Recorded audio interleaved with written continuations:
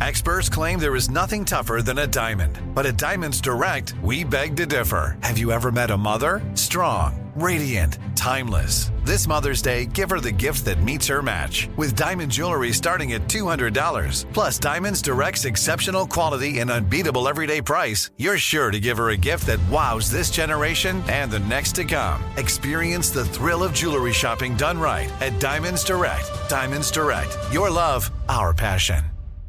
Planning your next trip? Choice Hotels' family of 22 brands has over 7,400 locations and the perfect hotel for any traveler you want to be. Like a Cambria Hotel, serving up locally inspired craft cocktails for all my folks who maybe want to meet up and talk about Mad Royals. Check into a Radisson Hotel with flexible workspaces for you strivers who listen during business travel. Or a Comfort Hotel with free hot breakfast, family-friendly pools, and big spacious rooms for the parents who listen with their kids and need a little retreat. What are you waiting for? Join Choice Privileges and start earning points toward your next stay. Find a stay for any you when you book direct at choicehotels.com, where travels come true. When you think about the future, what kind of technology do you envision? Whatever the future holds, artificial intelligence will undoubtedly be at the heart of it all. Join Graham Class as he hosts Season 2 of Technically Speaking, an Intel podcast, and hear from the minds transforming healthcare, retail, entertainment, personal computing, and more with the help of AI. Tune in every other Tuesday and explore the latest technology that's changing our world today and creating a more accessible tomorrow. Listen to Technically Speaking, an Intel podcast on the iHeartRadio app, Apple Podcasts, or wherever you get your podcasts. What's up, this your boy Lil Duval, and check out my podcast, Conversations with Unc, on the Black Effect Podcast Network. Each and every Tuesday, Conversations with Unc podcast feature casual and in-depth talk about ebbs and flows of life and the pursuit of happiness. Unlike my work on stage, I tap into a more serious and sensitive side to give life advice and simply offer words of encouragement, yet remind folks to never forget to laugh. Every Tuesday, listen to Conversation with Unc, hosted by Lil Duval on the Black Effect Podcast Network, iHeartRadio app, or wherever you get your podcasts. Presented by AT&T. Connecting changes everything. Welcome to Stuff You Missed in History Class from HowStuffWorks.com.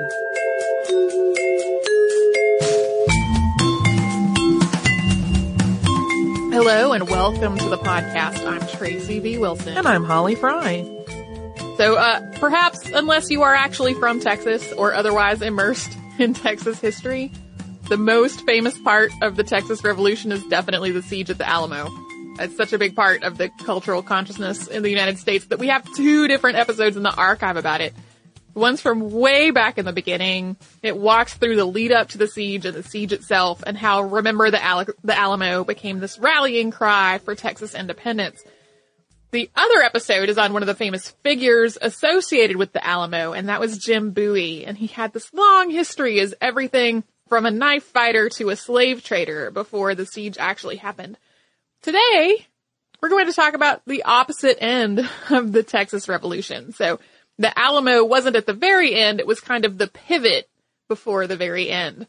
We're going to talk about the thing that played out almost at the very beginning today, and that is the siege of Bexar. And if you are a Spanish speaker, you can probably roll your R at the end of that beautifully. If I try to do that, I sound like a child practicing Spanish for the first time. So please pardon my American pronunciation of Bexar. Bexar was in what's now San Antonio. Spanish conquistadors first arrived in that area in 1691. And it was, at that time, home to the Payaya people. And unfortunately, we don't know much about the Payaya beyond a few Spanish accounts, which were written in the 17th and 18th centuries. These people were either killed or absorbed into Spanish culture or other tribes in the area when Spain started establishing missions there in the 1700s. Spain established a mission called San Antonio de Valero on May 1st, 1718, and this mission would later be known as the Alamo. A few days later, just over the river from the mission, they built a garrison known as San Antonio de Bexar, and together these formed a stopping point along a highly traveled route across Mexico, and over time they grew into a town. Although the Spanish population was huge in other parts of Mexico, in what's now Texas, it was really never all that large. Bexar became the Spanish capital of Texas, but by the early 1800s, there were only 800 or so people actually living there. So, in 1803, the United States acquired the Louisiana territories from France. And so all of a sudden, Spain was sharing a huge long border with the United States where it hadn't before, and this border ran right along territory where it just didn't have a lot of people. So Spain wanted to fix this situation, and it offered low-priced land in what's now Texas to entice about 300 United States citizens to settle in that area, provided that they would be loyal to Spain. So the idea was that they would turn Texas into this buffer between the United States and the rest of Mexico, where Spain had a lot more people and resources. This plan ran into a few problems. One, people did not actually start moving to Mexico until about 1822. But Mexico had actually become independent from Spain the year before that.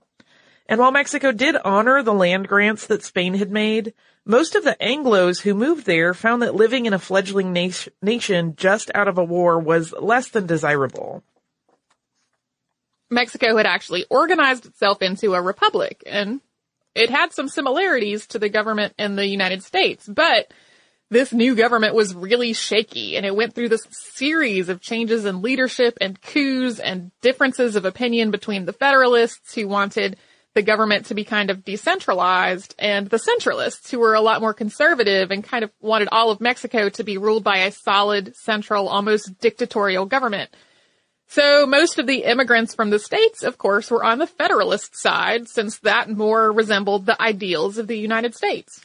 Plus, while Spain and then Mexico had expected their newfound Anglo population to assimilate into the local culture, what actually happened was that the new colonists continued to speak English and kept up their strong ties to the United States.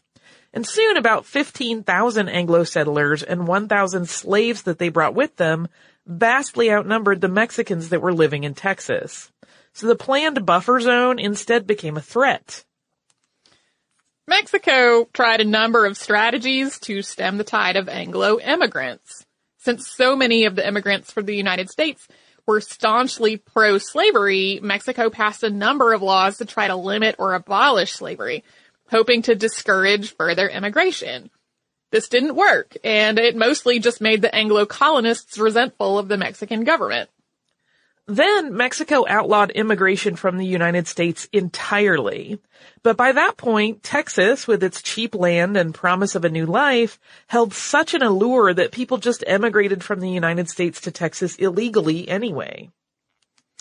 After a while, Mexico passed a law that provided for a military occupation of Texas to try to keep things under control, and it also set up a system of customs houses to collect tax from these Anglo colonists. Naturally, none of this set very well with the colonists, who were really hoping to take advantage of all that cheap Texan land to create their own land of the free. If you've been listening to our podcast for a while, or just like to study colonial history, you know what happens when a nation shows up in a colony and starts enforcing customs laws. It wasn't long before the Anglo colonists in Texas, known as the Texians, and their Spanish-speaking allies, called Tejanos, were on the road to a revolution. We're going to get to the revolution after a brief break for a word from a sponsor. Xfinity has free premium networks for everyone this month, no matter what kind of entertainment you love. Addicted to true crime? Catch killer cases and more spine-tingling shows on A&E Crime Central. Crave adventure? Explore Asian action movies on Hi-Ya. Searching for something extreme? Check out skating, snowboarding, and more on Fuel TV Plus, the global home of action sports. And find crowd-pleasing bops on iHeartRadio's Hit Nation playlist. There's new free shows and movies to love every week. Say free this week in your Xfinity voice remote.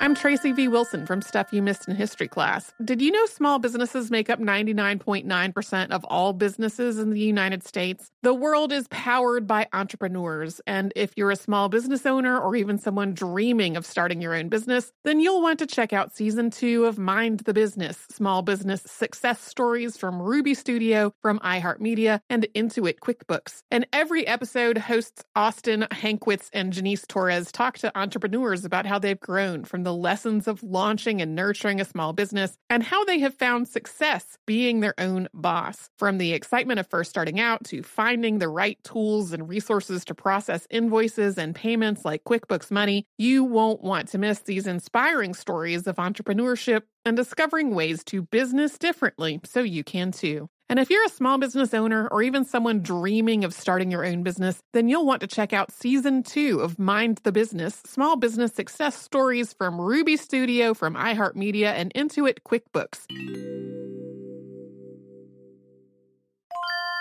If you use paper, you're a human. But if you choose paper, you're a papertarian, someone who lives a paper-based lifestyle because it has a positive impact on the planet. And also because it's the easiest choice you'll make all day, seriously. It's as easy as reaching for boxed instead of bottled water. It's as easy as opting for beauty products that come in paper packaging. It's as easy as grabbing eggs in a cardboard container. And that's all in one trip to the grocery store, which, if everyone's being honest, you were planning to go to anyway. But paper isn't just an easy choice. Papertarians know that it's the smart choice, too. Because paper comes from trees, a renewable and sustainably managed resource. And paper products are designed to be recycled. In fact, when you choose products that come in paper-based packaging, those fibers can go on to be recycled up to 7 times. So why wouldn't you go papertarian? Learn more at howlifeunfolds.com/papertarian. Hi, I'm Cindy Crawford, and I'm the founder of Meaningful Beauty. When Dr. Sabah and I decided to do a skincare line together, he said to me, we are going to give women meaningful beauty. And I said, that's exactly right. We want to give women meaningful beauty, which means each and every product is meaningful. It has a reason to exist. It's efficacious. You're going to get results. And then you just go out and live your life. Meaningful Beauty. Confidence is beautiful. Learn more at meaningfulbeauty.com. So to return to our story, tensions between Texas and Mexico really started building up during the early 1830s. And then in 1835, Antonio Lopez de Santa Anna, who was then the Mexican president, repudiated the Mexican Constitution and essentially became a dictator. He switched sides from being a federalist to being a centralist in that process. And recognizing that these Anglo colonists in Texas represented a threat, he went after them with a vengeance. And for their part, the Texians did not really see much appeal in Santa Anna's rule, which was much less democratic than it had been before he tossed out the Mexican Constitution. Santa Anna started trying to disarm Texians wherever possible, and on October 2nd, 1835, that disarmament involved a small cannon in the village of Gonzales. The Texians there resisted, and each side brought in reinforcements until the Texians finally attacked. This became the Battle of Gonzales, and it was the first battle of the Texas Revolution. At this point, Mexico had control of the town of Bexar, which had both strategic and symbolic importance. In addition to being the seat of Mexican government in Texas, it was also the last big stronghold of Mexican forces in the region. So taking Bexar would be a huge win for the Texian forces. Some names that will be familiar to anyone who's learned about the Alamo or Texas history, were really instrumental in the siege of Bexar as well. Stephen F. Austin had been elected to command the Volunteer Army, which was made up of Texians and Tejanos. Austin had also established the first Anglo-American colony in Texas, and he was a hugely prominent figure in Texas at this point. But he wasn't really a military man, and he led this revolutionary army, which was also called the Army of the People, via debates and voting. William Barrett Travis, who was commander at the Alamo, was at Bexar as well, as was Jim Bowie, who had connections in the town and knew that Martin Perfecto de Cos, who was in command inside Bexar, had about 600 men there. Before the Texians decided to try to attack it, the Mexican forces fortified the town of Bexar with barricades flanked with trenches, lots of reinforcements on the doors. Many of the barricades also had holes in them to accommodate muskets and cannons. And then across the river, Mexico fortified the Alamo with cannons and other armaments as well. And because it was so well fortified, in October of 1835, Austin and his council of officers decided to lay siege to Bexar rather than outright attack it. Unfortunately, things started to go badly almost immediately. Because this army was an all-volunteer operation, people didn't have a lot of incentive to stay if they didn't like how things were going. And as soon as it became clear that they were basically going to wait and not fight, the volunteers who were a lot more interested in fighting started to walk away. One whole company vanished in the middle of the night. Many of the men had also joined up in the spirit of fighting for their ideals, but they really didn't have so much in the way of practice of being soldiers. Discipline was somewhere between lax and non-existent, and the waiting time was spent in all manner of games and tomfoolery. Drunkenness was actually such a problem that Austin wrote to the General Council, quote, "In the name of Almighty God, send no more ardent spirits to the camp. If any is on the road, turn it around or have the head knocked out." When the October weather started to turn wet and cold, disease also became a problem. And this was made worse by the fact that the camp was not far away from a field that was regularly used to slaughter livestock. And then in November, Austin was ordered to go to the United States to try to drum up more support for Texas. He ordered an attack on Bexar on November 22nd, just before he was to leave. But his men resisted that idea, so he called off the attack, and then he left 2 days later. Taking his place was Edward Burleson, who had fought during the War of 1812 as part of his father's company. He had a reputation for really being fearless, but the army that he was taking over was struggling at this point. Thanks to attrition, there were only about 700 soldiers left. They were also very low on money and supplies, and many of the men who had stuck with it for all of these weeks were quite frustrated. On November 26th, there was, at last, a break in the tedium. Some Mexican forces were on the move. Their intent was not clear, but there was a rumor that it was hauling silver. Jim Bowie was sent out on recon, and about a mile outside the town, they found a mule train and they fired upon it. When the Mexican dragoons fled, Bowie's men pursued almost to the edge of the town until they were turned back by reinforcements. So when they got back to what was left of the mule train, they did not find any silver. What they found was cut grass. The Mexican forces had been out gathering food for the cavalry horses who were besieged in Bexar. This kerfuffle became known as the grass fight, and it comes off as kind of silly, but it was an indicator that things were not going well inside the town either. Not long after, Jim Bowie was ordered to Goliad to help with the fortifications, but he'd been glad to go. He found Austin's waffling and all that waiting to just be incredibly tiresome. Travis left at about the same time. Burleson, kind of following in Austin's footsteps, ordered an attack on Bexar to take place on December 1st. But once again, a lot of the men really balked at this idea, so again, the advance was called off. Burleson sort of saw the writing on the wall at this point. It was not going well. The men were resisting the command and the, actual step of attacking the town. So he decided to abandon the siege completely, and the army started packing up to go. But as preparations to leave were underway, a Mexican officer from Bexar rode out and surrendered. He told them that morale among the Mexican troops was very bad. They had no food and they were low on supplies. So at that point, it seemed like maybe the army should stay. While all of this was going on with the Mexican officer's surrender, Ben Milam, who had been out doing recon, heard about this plan to abandon the siege. He had fought in the War of 1812, and after moving to Texas from Kentucky, he'd been thrown into a number of Mexican prisons for a range of offenses.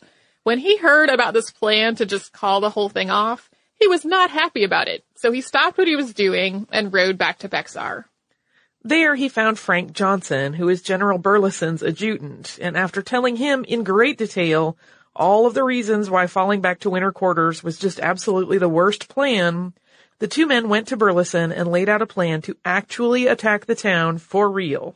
Burleson, who had not really wanted to cancel his attack on Bexar in the first place, gave them the go-ahead as long as they could recruit enough men to carry it out from all of these guys who were packing up to leave. Fortunately, word had spread already that there was some kind of dust-up going on between Johnson, Milam, and Burleson. And so when they left Burleson's tent, they actually found hundreds of volunteers waiting for them. Milam asked who would join him in going to San Antonio. And as the men in front of him started yelling that they would, he stepped across the path and said, "Well, if you're going with me, get on this side of the road." Almost 300 men crossed the road to join him. Some of the ones who didn't weren't really behind the idea of attacking, but they agreed to stay behind in the camp as a reserve. Burleson would stay with them and would also send out cavalry to make sure that Mexican troops could neither enter nor leave Bexar while the attack was going on. And the attacking force gathered on the north side of Bexar at about 3 a.m. on December 5th of 1835. Some of the 300 men never showed, perhaps having been convinced that this was actually a bad idea. Regardless, the attack began 2 hours later with a cannon fired at the Alamo as a diversion. And as Mexican infantry rushed toward the Alamo, Milam's men moved into Bexar. They separated into 2 columns that went down 2 parallel streets. One column was led by Milam and the other by Johnson. They also had local guides with them. These were Samuel Maverick, Erastus Smith, who was known as Deaf Smith because he was hard of hearing, John W. Smith, and Hendrick Arnold, and that last person was a free biracial man who had come to Texas from Mississippi. The Texian force broke down the doors of some buildings near the main plaza. Some of these were homes, and their residents fled. Others were facilities housing Mexican troops, and they fought their way through and then established a base of operations in Bexar. The fighting wound up going on in Bexar for days, with soldiers going house to house, trying to work their way to the main plaza. When the streets were impassable because of cannons or musket fire, they took to the roofs, at least until Mexican snipers started shooting at them from the bell tower. Mexican forces responded to the slow Texian advance by digging new trenches and arranging their artillery to try to catch the invaders in the crossfire. But in the end, it was mostly hand-to-hand combat with bowie knives and bayonets, plus shots from the occasional pistols. For the most part, this fighting only took place during the day. But at night, the Mexican forces would use this time to move around, build new barricades, reinforce their positions, and generally try to slow down the Texian advance. A couple days in, the Texians started to try to figure out a plan to capture General Cos, who was holed up in the Mexican command post in a house south of the main plaza. While planning this assault, Milam, who had stepped outside to try to get a better look at their target, was actually shot in the head by a sniper. Texian troops nearby returned fire at the spot where the shot had come from, and after the battle was over, the body of Felix de la Garza, purportedly one of the Mexican army's best shots, was found in the river nearby. Milam was really the one who had turned the Texian army's tide from let's go home to let's attack Bexar, and so his death was a huge loss. To make matters worse, rumors started to circulate that there was a huge contingent of Mexican reinforcements on the way. The Texians were running out of gunpowder, and it was also raining. Frank Johnson was selected to take Milam's place, commanding the operation, but morale was really starting to flag. And reinforcements did arrive in the morning, 400 of them, along with soldaderas who were soldier women who also cooked, cleaned, and cared for soldiers and their children, under the command of Captain Jose Juan Sanchez. They marched across a wooden footbridge out of Bexar and into the Alamo. Soon, Cos left his command post and joined them there. Even though Sanchez had brought lots of troops, he had not brought any more food with them. The troops were also nearly starving and had just been through basically a forced march, so they were exhausted. A lot of the soldiers were also convicts, which was true of a lot of the Mexican army. But some of these convict recruits were so new that they were still shackled. So it turned out that even though the Mexican army now had a whole lot more men, it didn't actually help. At this point, the Mexican army, hungry, exhausted, low on supplies, had to act. Cos arranged an attack, not on the town of Bexar, but on the Texian camp outside the town. He sent cavalry and infantry to approach as a pincher, but the Texians opened fire and the attackers had to retreat to the Alamo. Finally, with really no moves left to make, General Cos sent Captain Sanchez to try to negotiate terms over the great objections of all of the other men. The siege officially ended on December 9th, and the Texian force clearly came out on top. The Mexican officers were paroled, and the army had to leave within 6 days. They also had to swear not to oppose the Mexican Constitution of 1824, and that they would not come back to Texas under arms. There had been between 30 and 35 casualties on the Texian side, and about 150 casualties on the Mexican side. Once the negotiations were over, the Mexican troops were allowed to stay in the Alamo until they were ready to leave, while the Texian troops kept to the town. Although, once the fighting was done, there was a lot of mingling between the two camps, especially among the locals, some of whom already knew each other from before the fighting started. Once Cos, Sanchez, and the rest of the Mexican troops moved out of the area on December 14th, they left behind the Alamo with all of its fortifications, along with cannons, muskets, powder, and ammunition. Word spread of the Texian victory at Bexar, and for a while a lot of people believed that the war was over and that Texas had won. A lot of the people who had volunteered to be in the army went back home, and on the following March 1st, Texas declared its independence for Mexico at the Convention of 1836. At the convention, delegates wrote the Texas Declaration of Independence, and they set up a provisional government with Sam Houston as the commander-in-chief. However, Santa Anna was not done with Mexico, and even as the Convention of 1836 was underway, the Alamo was under siege by Santa Anna's forces, which is, of course, another story. That is the Siege of Bexar. It kind of is the other bookend to the Battle of the Alamo and the Battle of San Jacinto that followed it. Do you have a little bit of listener mail for us? Why, yes, I do. Stupendous. So I know it seems like we've read so many listener mails about our segregation podcasts and also our special education podcasts. And part of this is because there's a long stretch of podcasts that Holly prepared that are all in a row, and like all of the mail is mail that Holly can answer better than I can. So I keep picking ones from those ones. And we also got so much great email about all of these. A lot of email. That's been just wonderful to read. Yeah, and we'll probably never get through all of it. I will have ones that are flagged to be read forever, I think. So this is from Reagan, and Reagan says, I've really enjoyed your recent 3-part podcast on the history of segregation and integration in the United States. While I was already familiar with a great deal of the subject matter presented, I enjoyed learning about the events in greater detail. What really struck a chord with me is your discussion of the continued efforts to integrate public schools well into the late 70s.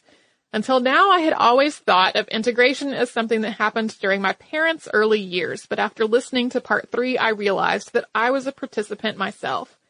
I am a Black woman and was educated in public schools for the entirety of my primary education in 3 different states throughout the 80s and early 90s.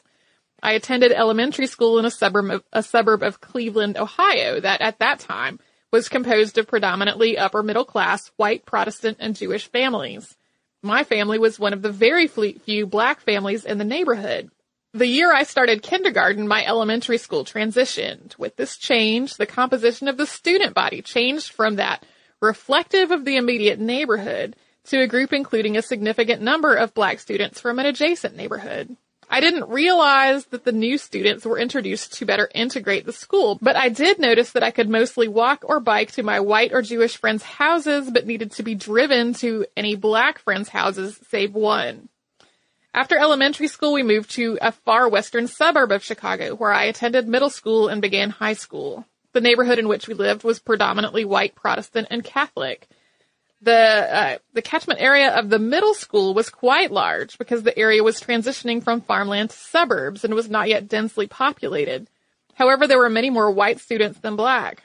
Further to this, I rarely saw any of the other Black students outside lunch and gym class. The high school drew from an even larger area that included a neighboring suburb that had a greater number of minority households, which created a relatively diverse student body. However, again, I only occasionally saw other Black children in my classes. In fact, I was the sole Black student in several classes in a school that had greater than 2,000 students. While I've always recognized that nearly all of my classmates have been white, I never really thought about why that was. After all, I've been one of the only Black kids in the neighborhood my entire life, and I just assumed that was why I was one of the only Black kids in my classes. Listening to your podcast enabled me to view the situation with greater complexity. During my primary school years, there was a strong trend toward tracking in Ohio and Illinois. Students were divided into class groups based on academic performance, and those groups rotated through all of the academic classes independently of each other. All throughout elementary school, I was in the gifted and talented program. My homeroom classes were reflective of the general student body. However, I was in a group of children who were separated for reading and math classes to work at a more advanced level. In middle school, the students were pulled into 3 groups. I don't remember the nomenclature, but I was tracked into the group of above average students and don't recall seeing other black children in my classes. The middle schools in more diverse neighborhoods of the adjacent suburb had lower quality schools. When the students from both schools were pulled together, it follows that many fewer of those children were able to test into the high school advanced placement classes in which I was enrolled. I completed high school in New Jersey in a relatively wealthy county. The residents of the 3 townships that pulled into 2 sister high schools were upper middle class and wealthy families. I was one of 2 black students in my graduating class, and there were less than 6 black students in the entire school during any of the 3 years in which I attended. Notably, the parents of the other black girl in my graduating class lived in Newark. She lived with her aunt and uncle who could afford to live in my neighborhood to become a legal resident and attend my school. When I think about how it was that I had the privilege of living in these wealthier white neighborhoods and taking advantage of their high-quality public school systems, a parallel story emerges. Both of my parents grew up in Chicago during the 1950s, a time when the city was strictly segregated. My mother's parents were laborers who each worked 2 to 3 jobs simultaneously so they could afford to send their 3 daughters to a private school. In both cases, the parents were aware of the disadvantages inherent to being a black family in a poor neighborhood and went to great lengths to ensure that their children could have the best education possible. After high school, my mother earned her bachelor's degree and later went on to earn her master's degree. I attended an Ivy League college, after which I went to medical school and am currently a practicing anesthesiologist. My younger brother earned a bachelor's degree from a well-respected university and has been quite successful in the computer/informatics industry. Not bad for the child and grandchild of a black janitor/taxi driver and machinist. On an interesting end note, I married a blonde-haired, blue-eyed English-German man, and my brother's wife is Vietnamese. One cannot help but assume our upbringing and public school educations were significant contributions to this pattern. The positive and negative implications of this easily spur interesting discussions. Thanks for continuing to present such interesting and thought-provoking podcasts. Thank you so much, Reagan, for sending that. I know it was very long, but I wanted to read the whole thing because it is so reflective also of my own education, which has come up a couple of times naturally in the process of doing these podcasts. I was growing up in the mostly rural South, and we had a very similar pattern in who was in the gifted classes and who was not. So hearing from someone with another perspective on that same pattern, I thought was really interesting. If you would like to write to us, we are at historypodcast@howstuffworks.com. We're also on Facebook at facebook.com/missedinhistory and on Twitter at missedinhistory. Our Tumblr is missedinhistory.tumblr.com, and we're also on Pinterest at pinterest.com/missedinhistory. We have a Spreadshirt store at missedinhistory.spreadshirt.com where you can buy t-shirts and sweatshirts and whatnot. If you come to our parent company's website, which is howstuffworks.com, you can put the word Alamo into the search bar and you will find Why Do We Remember the Alamo, which talks about events later than the podcast we talked about today. You can also come to our website, which is missedinhistory.com, and you can find show notes and an archive of every episode ever. We occasionally put some cool blog posts up there. So you can do all that and a whole lot more at howstuffworks.com or missedinhistory.com.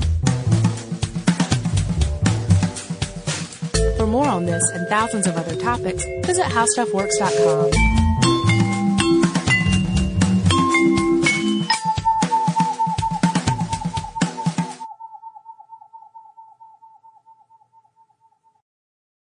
Xfinity has free premium networks for everyone this month, no matter what kind of entertainment you love. Addicted to true crime? Catch killer cases and more spine-tingling shows on A&E Crime Central. Crave adventure? Explore Asian action movies on Hi-Ya. Searching for something extreme? Check out skating, snowboarding, and more on Fuel TV Plus, the global home of action sports. And find crowd-pleasing bops on iHeartRadio's Hit Nation playlist. There's new free shows and movies to love every week. Say free this week in your Xfinity voice remote.